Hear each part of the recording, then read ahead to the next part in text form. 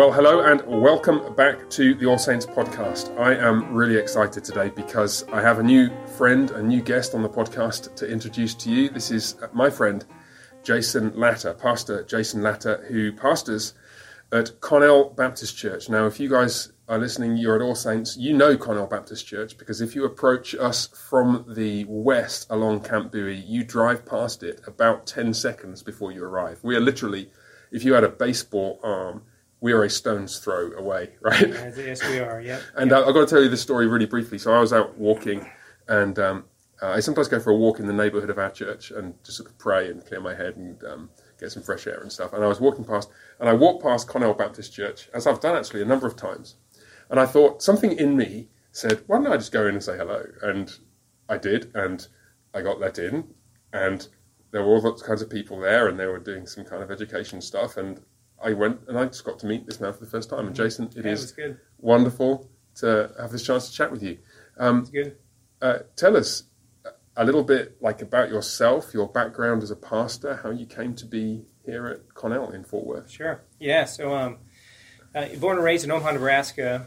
Didn't grow up a believer, but felt a call to be a pastor shortly after becoming a believer. Mm-hmm. Got hired on to a staff in Omaha when I was 27, and then when I was about 30 years old, felt a clear conviction or call to go to a small church in rural southwest Iowa. And it was an interesting call because it felt like God was putting me on the B team. I had a heart for church planting, I still do, and it didn't make sense to me because God was going to have me go to a church that was about 120 years old at that point. Right. So we went there, and some of the same reasons I wanted to plant a church in North Omaha, some of the addictions, the broken families, and just things that the church really needed to be active in engaging with, I found prevalent in a rural community. And then I learned what revitalization was. Kind of got thrown, it was baptism by fire. And so, it was early 2011, 2012. And at that time, nobody was really doing anything with revitalization. So you couldn't get books and read, or there were no podcasts. So you really kind of had to figure it out on your own, so to speak. And so what I learned pretty quickly is the training I'd gotten for church planting, I was going to have to use for revitalization. And I think of it in the context of remodeling. You have new construction and remodeling. And so walked a church there through replanting. And after about 4 or 5 years, we felt like everything was, we're hitting on all cylinders. We're hiring staff members on. The church is healthy and whole. Right in that sweet spot, that good season of life, where you hit cruise and where you remember why it was that you love pastoral ministry, because all the people are excited and and we felt, my wife and I again, hey, we think our time here is done. We've done the job God has called us to do, and so when we let the leadership know, and about maybe about 10 or 12 months later, we rolled off. We felt like I was going to call us to revitalization or church planting. Mm-hmm. And so one of the churches we had a conversation with was Connell. And so we, in our initial interview conversations, the reason we said yes to it was because it was a church in need of revitalization. And we felt like that fits our gifting. And so we've been here for about a year now. Walking the church through revitalization and trying to turn historically. Connell had such a footprint in West Fort Worth. The impact they had, and so just trying to. I truly believe the better days are ahead for us. So. And I remember really being struck by that when I first met you, and because there are lots of people who are pastors who would love to go to a big famous church. But there aren't many people who would, having done the hard yards of starting in a place that really was struggling and numerical decline and demoralized, and maybe there have been some previous missteps in leadership, and you go in and seen God work for a period of years to get to a point where you're now hiring new staff, and it's all exciting, and the church is growing and optimistic, to then say, right, it's time for us to leave Yeah. and do the same thing again. I just think... Yeah. Everyone kept asking, what's wrong? Yeah. And you're like, there's nothing wrong. It's all right. Yeah. It's now time to move on. Yeah. Yeah. It's just, I can't tell you how many hundreds of times people just, well, what's wrong? What's wrong? Yeah. I love that about you, Jason, because it's the lost shepherd's heart. Mm-hmm. I didn't get you all the way over here just to butter you up. But seriously, God be praised, and may you be encouraged just at the taking on the hard yards. It's not we've got the sheep pen all nice and sorted, and all the sheep that know how to walk in a straight line, and everything's doing fine. Right. It's like, no, there's more lost sheep out there, more wandering sheep who just need help. Yeah. I love that. I love that. That's good. And church revitalization, it sounds like the kind of thing that might become necessary in a more established fellowship or denomination of churches, right? After it's been going for a while. Yes, you can really...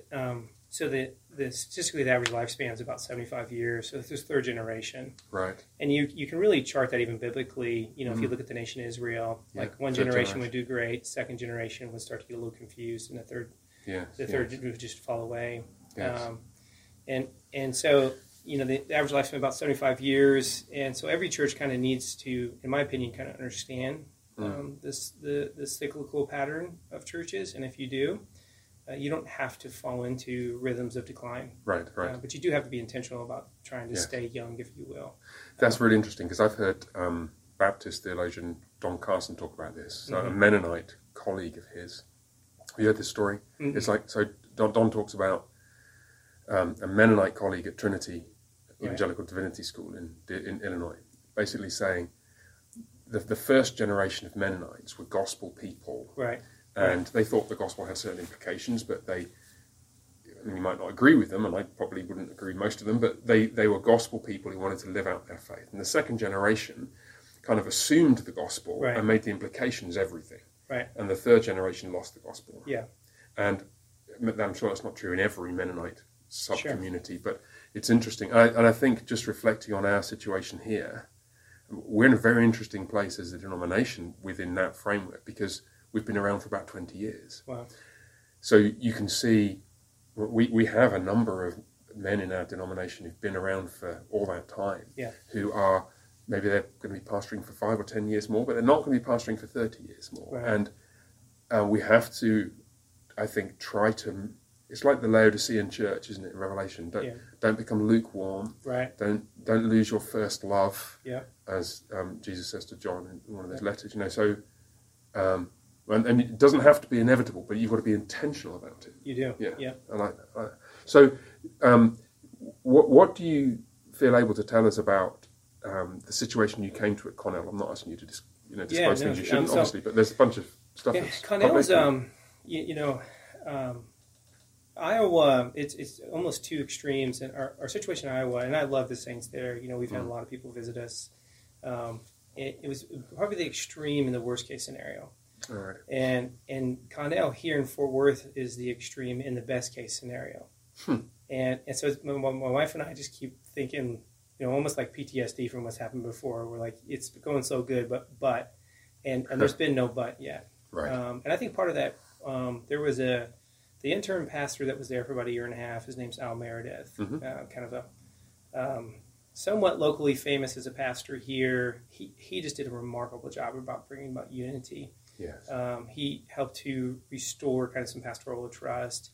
So when I came in, it really was, here's the baton and keep going with it. And so the church actually has been the main driver in the desire for revitalization. Right. So we voted to replant, which is basically kind of you give yourself the freedom to start over. Right.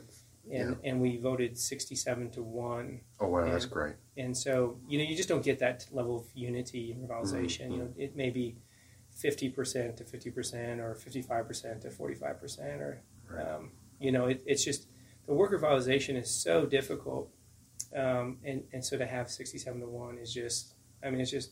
I don't want to give praise to God for the unity He's brought. And you came here before that vote was held, or after that vote was held? Yeah, so that vote was just like 3 or 4 weeks ago. Oh wow! So when you came here, you didn't know that the congregation was. You had to actually do the pastoral ministry to Yeah. generate, by God's grace, that consensus. Right. So, professionally, we're going into that vote, and you're thinking, like, what if they say no? Yeah.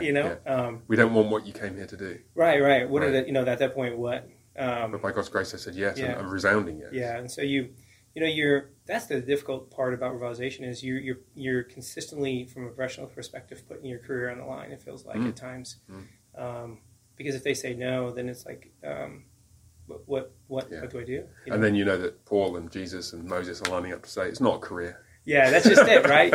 And you have to remind yourself it's not a career, that you're doing the work where God's called you to do. Yeah, it, exactly. so. I was reminded of that today, last week, just thinking about preaching about how we view our callings, and sometimes we can get so lost in the details. Yeah. And then you remember, like Paul said, how ought men to regard us? Servants of Christ or slaves of Christ. Right. It's like that. That's first. And so whatever vocation you're in, if you're a pastor, obviously it's right at the center to think of this. Like we're at the disposal of the Lord, the Master. Yeah. We trust Him. Find our identity in Him. And then to have a congregation like it sounds like you have, who get that, who realise, to vote for revitalisation means to say, we are withering, and we need really a kick in the seat of the pants. Yeah, that and to accept that your tomorrow will look different than today. Yeah, and unsettling. And well, praise God for that kind of humility and grace in the congregation. Yeah. And I would love to lay claim to it and say, I'm a remarkable pastor. That's what happened. But honestly, it's just been a wave of God's grace. We've been riding this last year. And I'll, if I'm really honest, most people that are well versed in revitalization will tell you not to do anything for the first year, and that was kind of my initial posture. But the majority of the church kept coming to me and kind of saying, "Hey, we're ready. That's why you're here. Yeah, come on, get started." Like, get started. And so I was the one kind of holding us back. And after a while, I thought, okay, take the brakes off. Yeah. So, just talk to us for a second about this idea of revitalization, but at a personal level. Because here's what's interesting: we're right here at All Saints. We are. The Lord has been extremely gracious. We're growing wonderfully, and we're in a different chapter of life to where you are at Cornell. But what I hinted at earlier, there's always this ever-present danger of presumption, of lukewarmness. Sure. And it might be at an individual level, not at a congregational level. Right. So if you're sitting down with a young couple or a single person or a teenager or an elderly saint who feels that they've grown cold, do you have particular scriptures you go to, particular advice in that kind of situation? I think probably I've learned in the context of when your passion starts to grow cold, it's almost because of a lack of, I might refer to it, from a church and an individual perspective, there's a missional drift. And so I come back to maybe we're in Matthew where Jesus said, go into our world, baptize in the name of the Father, the Son, and the Holy Spirit. And I have found it's really difficult for a believer to sit across the table from somebody in genuine need and grow cold. Right. And so when you're not interacting with people who have a need for the gospel in their life, it's easy to grow cold to the need of the gospel. But if you can get a person or your church engaged in the mission of Christ, it's difficult to grow cold. And you want to be careful because you can get burned out, and so you want to make sure that people have healthy rhythms of rest, and so that they're cultivating a love for Christ, and the mission doesn't become their savior in of itself. Right. So you don't become almost finding your identity in the work itself. Yeah, in the ministry that you've got towards your friends. Yeah, and I actually found, Steve, that tends to be what solidifies people's theology, to be honest with you. Before I really kind of pressed and pushed us outside the walls of the church, I really found in a lot of ways I was cultivating, this is back in Iowa, a pharisaical group, or a group that lacked grace. And it was like once we started getting outside the doors of the church, that's when we really started to see people become more graceful. Yes. And so it's like, you get the person that walks into the church with jeans and a T-shirt on, Gosh, how terrible. Right. But when you're engaged, which is half our congregation on a Sunday, or maybe a third of our congregation. And today for us, but back in Iowa initially, that was a huge deal. Right.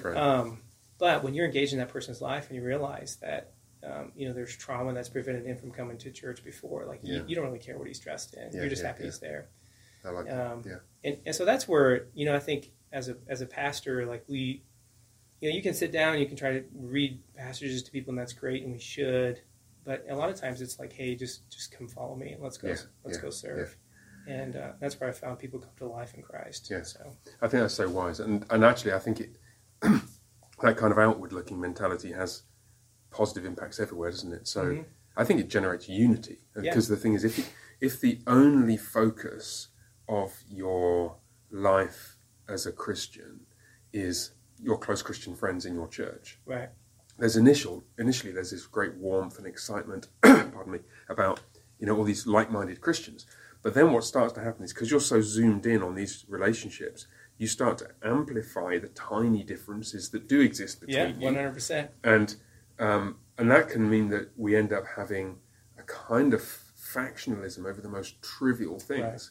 Right. And it's not that those things might not matter, but if you place them in a broader context, people walking down the street who don't know the Bible's got 2 testaments, never heard of Jesus, don't know who the father is of one of the kids in the stroller they're pushing along. Right. Suddenly, your particular views on head coverings aren't so momentously important. Right. 100%. And that perspective on the whole of the world is profoundly helpful at encouraging us to keep the big thing the big thing. Yeah. So I wanted to just pick up one or two of the threads that we were talking about before we went live here, because you had some thoughts about preaching. This is switching gears a little bit, and I'd said that I've been we've reorganised our pastoral staff here and given particular responsibilities to Pastor Neil, Pastor Shaw, and to me. And one of the things I've got to oversee is the preaching and teaching. So I've written a document just to try and help us as elders and pastors to think through the priorities that we want to attach to different teaching contexts and so on. So I've been chewing that over, and I mentioned that to you, and you said some stuff about preaching that I thought, I've not heard this for a while, and it really struck a chord with me. So talk to me about your preaching and how you prepare and the kind of priority you put on that. Sure. I think each person kind of. So I was going through my sermons, and I'm over 500. Now sermons that I've done, and I don't know the number now today, but first few completely clueless on how to prepare and what to prepare. You and me both. The first time I ever preached, my wife, she thought I had, like this. She thought it was terrible. It's just like he's missed the mark on his calling, and clearly he's heard wrong from God. And so there's been times where I've over prepared, times where I've under prepared. Times where you feel like you've hit a home run, and times where you struck out. But the thing I've really kind of just solidified and really found in revitalization, as a pastor, there's so many different ways that you can run at, and I've learned I just have to prioritize being a pastor, and I have to give myself the freedom to be a pastor. And one reason I say that is I remember I was listening to a guy by the name of John MacArthur. He's a pastor in California. Yeah, we know and love John MacArthur. Yeah, and he does 40 hours of sermon prep. Each week? Each week. Wow. And if I do 40 hours of sermon prep, then I don't get to be a pastor. Right. And I'm probably not going to be a very good father, because if I am a pastor, then it's eaten too. Yes, yeah. Well, he has a staff team of 4,000 people. That makes a difference, right? Right.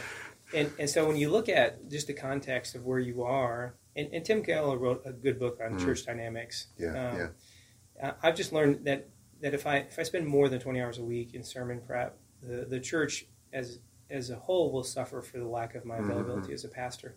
But if I spend less than 10 hours a week, then it's just not going to be as tight or clear. Right. And I was talking to a friend back in Nebraska who's a pastor. There's a part of me that almost doesn't want to be compared, or almost a little bit maybe insecure might be one of the worst. When someone says, "Hey, I was listening to your sermon," and I know that, hey, that week I only had 12 hours of sermon prep time because I was visiting this person in the hospital, this person here, and that person there, and so sometimes I have to choose between sermon prep time or being available to, and so I've just learned to be okay that I'm never going to have a sermon that maybe as tight as John MacArthur or as charismatic as Matt Chandler, but my church will have a pastor. They will know they have a pastor that loves them.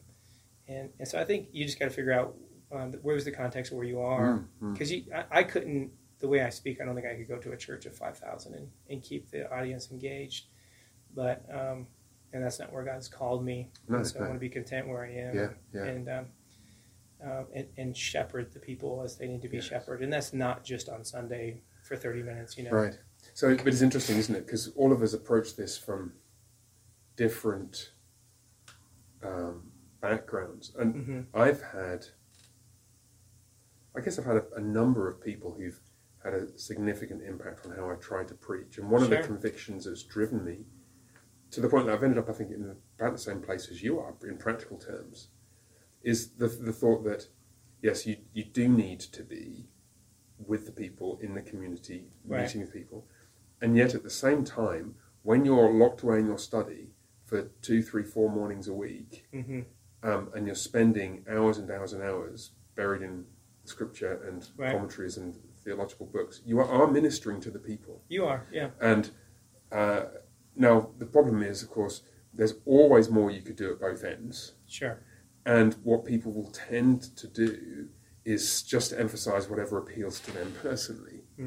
If they find the sermon prep thing exhausting and difficult, they'll emphasize, well, it's important to be with the people, and vice versa. And I think it's just much more mature, like you're saying, to recognize that we've got a certain amount of time in the week.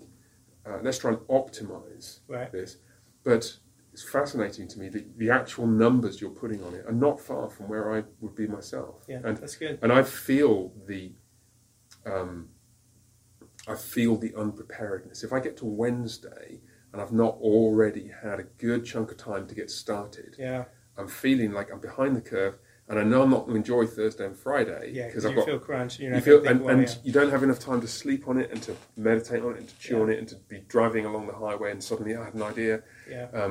Because you want to have the way I sometimes think of it is you want to have that scripture in your mind in the context of your engagements with the congregation, so that those conversations can then inform your preaching. And so many times I've had conversations that then sort of inform or shape what I say on the next Sunday. You probably have the same thing. Oh, right?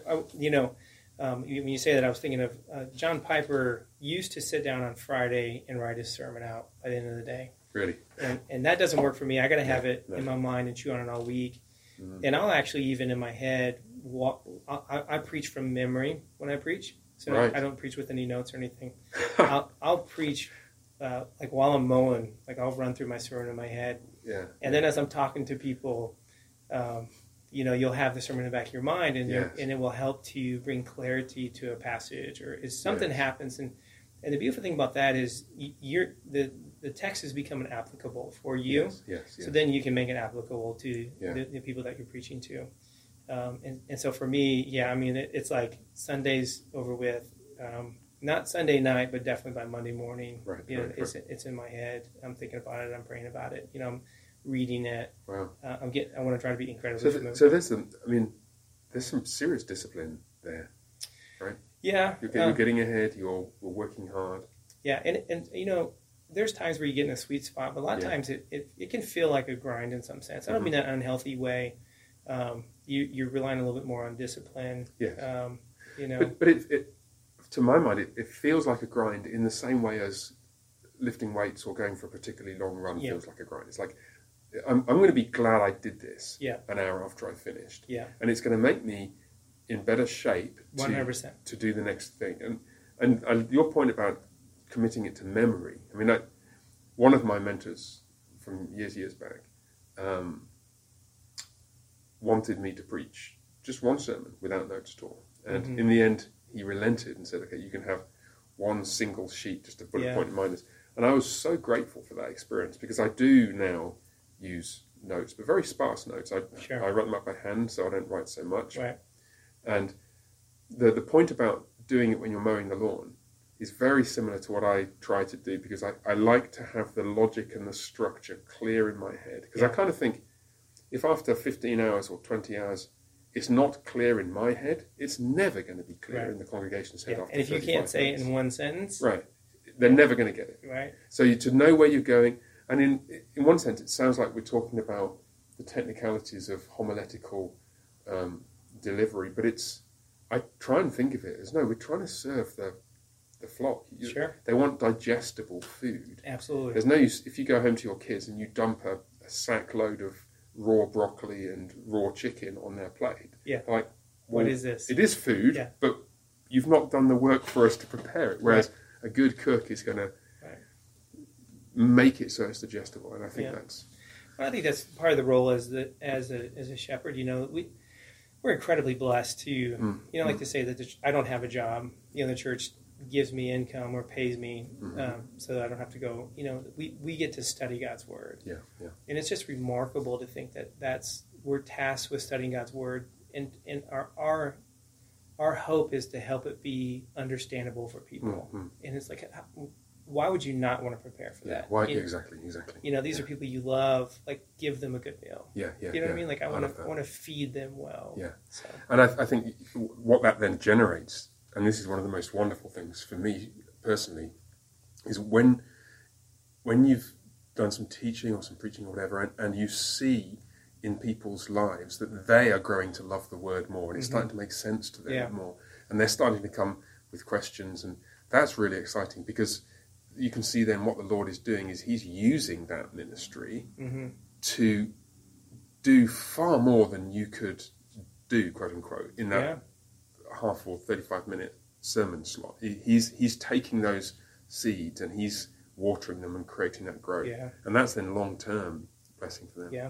So whoever's listening to this podcast now is getting a window on what pastors talk about when it's just the two of them. That's good, though. So listen, you're extremely busy, and I've had I don't know how many minutes of your time already, pushing for 25. Talk to us a little bit more, if you would, just for a few minutes, about the big lessons about the Christian life that you've learned. I didn't even prep you for this question, and any big things that you've learned as a Christian which would be personally applicable to other people. Then I want to ask you just your hopes for the future, things we can pray for the church that you're pastoring, but just yourself personally. Have there been those moments where you wish you'd known that 10 years before, and it would be good to share it with our congregation? That's a good question. And I was pretty fortunate, I guess, early on. I was struggling with some addiction issues, and really in my own flesh, really struggling with those. And after about a year of trying to faithfully follow Jesus, I was burned out and I was worn out. And I remember I was walking into church and I said, God, Jesus, you said your yoke is light. You said, come to me who are weary and heavy laden, and you'll give them rest. And it was one of those times where you're angry with God, but not like an unhealthy indignation or anything like that. And so I said, I'm more worn out today, more depressed today, more, just out of sorts today. And I really felt like, that minute God was gracious. This might be the charismatic side of me a little bit. I don't know how charismatic you guys are. Well, we were all recovering charismatics because Pentecost, happened. Right, yeah. Right. And I just felt like as I'm walking in and praying in my mind, I'm not praying out loud. At least I don't think I was. I don't think I was, but I feel like the Spirit said, I didn't call you to do something. I called you to love someone. And it reminded me of the greatest commandment, love God with all your heart, soul, and mind. Yes. And immediately I realized I was finding my identity in my works. Like I was deriving a sense of self-worth through not doing. And I sensed or knew that what God wanted me to do was to let go of that not doing and to pursue loving Him. Yes. And that was incredibly frightening for me. Right. Because I was going to lose control. And what if by losing control, what if I got lost in the abyss of my addiction? And so I committed to loving God. So my bent was towards not doing something. I said, I'm gonna try to love God with all my heart, soul, mind, and strength. Right. And what does that look like? Well, and it was remarkable because I looked back 6 months later, and my addiction had completely dissipated. Right. And so here for an entire year in my own tension and struggle, I was gripped and I was worse off because of it as a believer. And so I would say that we're called to love God with all of our heart, soul, mind, and strength. That's interesting. We're not called to do something. We're called into a relationship Yeah. That this is fascinating for me because I had a little note on the inside of my study door back in England for best part of a decade, which said the first commandment is not work or strive or even pray, but love. 100%. What's fascinating is I'd see that, and it would make me want to work and strive and pray. Yeah. But it's like reframing everything. Yeah. Like, do you really love Yeah. this Jesus? Well, so if your motivation is driven from love, yeah, then it's life-giving. And so rather than being burned out and bitter, yeah, you're made full and whole. Yes, Two completely motivations for living the Christian life. And of course, what it means is that those points of failure, and often the road out of an addiction, is marked with lots of potholes labelled failure. Yeah. You don't feel like you've just driven into a brick wall, because it's like it's about love, and that love is always greater insofar as it comes from Him. Right. He loves us much more than we love Him. Yeah, I mean so He's reaching out and grasping us and leading us on. What hit me later on too, that the greatest commandment is self-revealing. Mm-hmm. That's God's nature towards us. Yeah. And so it's like it's not a one-way street. Yeah. Absolutely. So it's like, God loves us with all His heart, soul, mind, and strength. That's why He sent His Son down on the cross for the forgiveness of our sins. And so it's remarkable when we get to live in that and participate in that. Yeah. And so Sorry. Yeah, so I think for the that's probably where I really tend to land the most is right there when you're starting off with somebody. Like let's get into a relationship of grace, which is really hard to understand because we so often want to clothe ourselves in works. We derive such. Even if I think about say, hey, let's go serve on mission, and you go and you clothe the homeless. Well, it feels good to clothe the homeless. Yeah. And that's not bad. I'm not saying you should be discouraged by that by any means. But after a while, like that could be your sense of righteousness rather than the righteousness of Christ. And I think that might be a peculiar temptation for Reformed Presbyterians of our particular. I'm talking about us at All Saints, our particular tradition, where one of the things that we have, I think, rightly emphasised is the place of our deeds as a manifestation of our faithfulness to Christ. Yeah. We don't want a kind of easy believism, and I think we are often rightly pushing back against that. And I know you don't want the same thing either, that thing either. But our demeanour can then be oriented with that at the centre, not Christ at the centre, which is that's fatal. I'm going to do something I've never done on a podcast before. I'd love us to close in prayer. Could you pray what you just said about love for the congregation of All Saints? And before you do, tell me what you'd like us to pray for you at Connell, and then I'll close in prayer for that. So for us, continued unity. The work of revitalization undoubtedly presses against what our traditions and oftentimes those traditions are held near and dear. And not that those are sinful in any way, shape, or form, but maybe they just they're not tools that help us to best contextualize the gospel today. And so maybe we need to set those tools on the shelf for another season and figure out how do we best impact the city of Fort Worth in a relevant and contextual way.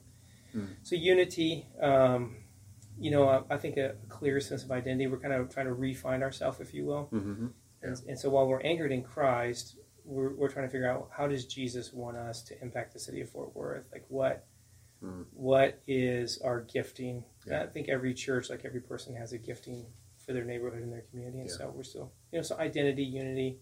And then I think healthy partnerships with other churches that love Jesus despite denominational lines. I think that's good. That's the reason I'm here with you, right? Yeah. You could come and do a podcast with that Presbyterian church across the road. Yeah. I mean, you guys claim the same name that we do, the same Savior. Absolutely. And so I think that's healthy. And I think that's a testimony to the city of Fort Worth. Yeah. Absolutely. And so I think that's good. Even more of these kind of conversations with other churches. Great. That's great. Well, listen, it would be an honour for me to pray for those things. And if you're listening to this podcast driving along the road, maybe you shouldn't close your eyes as you pray. But wherever you are, I invite you, please, don't just kind of stop the podcast now because we've done the conversation bit. Join with Pastor Latta and me as we're going to pray for each other and for our congregations. We're going to be praying for you, very likely, because most of the listeners here are at All Saints. Do you want to lead off and then I'll close this in prayer? Yeah, absolutely. Heavenly Father, Lord, I thank you for the faithfulness of this church. I thank you for your love. I thank you that you called us into a relationship of grace. I thank you for the freedom that we get in Christ. You've said that it's for freedom's sake that Christ set us free, so don't be conformed again to the yoke of slavery. And so, Lord, just as a person, I just thank you for that.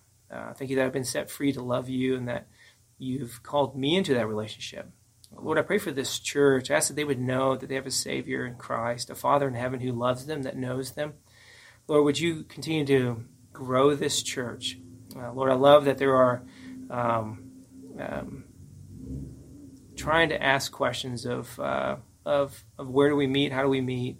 I love that there's issues because of their faithfulness to you, that they're growing. Lord, that's just, what a great problem. What a testimony to your grace. And so, Lord, I just pray that you would continue to bless this church, continue to grow this church.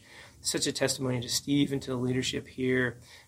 Just an affirmation of them, that you're bringing saints to hear the word of God here. I thank you for this podcast. I thank you for just the ways to communicate. I thank you that Steve has a heart to want to communicate, to love his church. Lord, I just thank you for the work that you're accomplishing. Lord, I pray for our partnership, whatever that would look like. I just pray that the community would know that we're not divided on issues, but instead united in the gospel of Jesus Christ. And whether someone comes here or goes to Connell, we say amen, because we know when one person is saved, heaven itself rejoices. And so if they're saved here, Lord, let us rejoice. And if they're saved there, let this church rejoice. Lord, I just pray for the city of Fort Worth. Would we as your church impact the city of Fort Worth with the gospel of Jesus Christ and the surrounding communities? Could we give testimony to your work, to how you are growing your kingdom? Could we celebrate new brothers and sisters in Christ, those who are growing in a deeper relationship with you? I just pray and ask this in Jesus' name. And Father, we pray that the love which you've shown Jason again and again over the years would characterize increasingly the congregation at Connell, so that they would be able to exhibit in more and more rich measure the unity which mirrors the unity between you, Heavenly Father, and your Son in your Spirit. Amen. We pray that will be worked out in practical ways as they pursue the humbling work of revitalization. We pray that your Spirit would revitalize, give new life to them.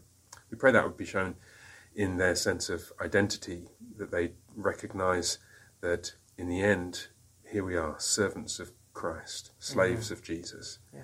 And that in that capacity, you would show them what particular opportunities they have given their location and their callings in the city of Fort Worth. May none of us think more highly of ourselves than we ought, Father, and therefore be content to give ourselves to whichever small corner or not so small corner you bless us with a voice in. We pray that would become evident in the coming weeks and months, that you'd help the congregation to see, here's a way which we could impact the city of Fort Worth and the wider community for Christ. And as they do so, Father, please open up new partnerships for them. We pray you to liberate all Christ-loving churches in Fort Worth and beyond from the fear of working alongside their brothers and sisters in Christ. And instead we'd be able to shout with a single voice and a wholehearted mutual commitment, our love for Jesus, and that would issue in real practical ways. We pray that Cornell Baptist Church will be blessed mightily by other congregations around this area and beyond, serving and helping and partnering with them. We pray the same for ourselves, that you'd bless us richly with partnerships like this one, with a brother in Christ across the street and a congregation for which we pray, and we pray now and we'll pray in the future, and a congregation that's praying for us. Watch over all of us, we pray. And we pray in Jesus' name. Amen. Amen. Amen. Appreciate Pastor it, brother. Jason Latta, thank you so much for coming on the podcast. Guys at All Saints, if you want to hear more about Pastor Latta, you just need to poke me with a question in forum after the service, and I'll happily talk about how great it has been to get to know this man. And let's be praying for each other, and we'll certainly be praying for you. Thank you. Thank you, God bless brother. you. Appreciate it. you.